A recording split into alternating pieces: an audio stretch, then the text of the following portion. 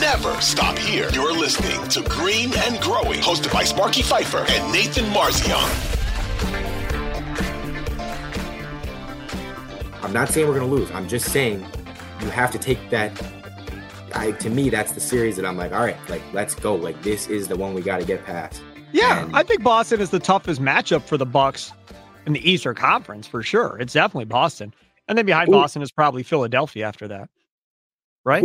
But you're saying in the East, who in the West is tougher for us than Boston? Well, I want to see. I mean, I have concerns still about the Suns. I told you that when they got Durant. I still have concerns about what that's going to look like with Durant and Booker. They've got a big to go along with it. And DeAndre Ayton, I think they're going to be a concern. And then who was it? Chris Mannix, I think it was, said that the Lakers will represent the West in the NBA Finals. I think he put that out there today, that he believes the Lakers are going to make a run to the NBA Finals.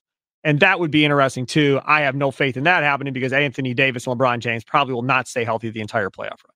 This episode is brought to you by Progressive Insurance. Whether you love true crime or comedy, celebrity interviews or news, you call the shots on what's in your podcast queue. And guess what?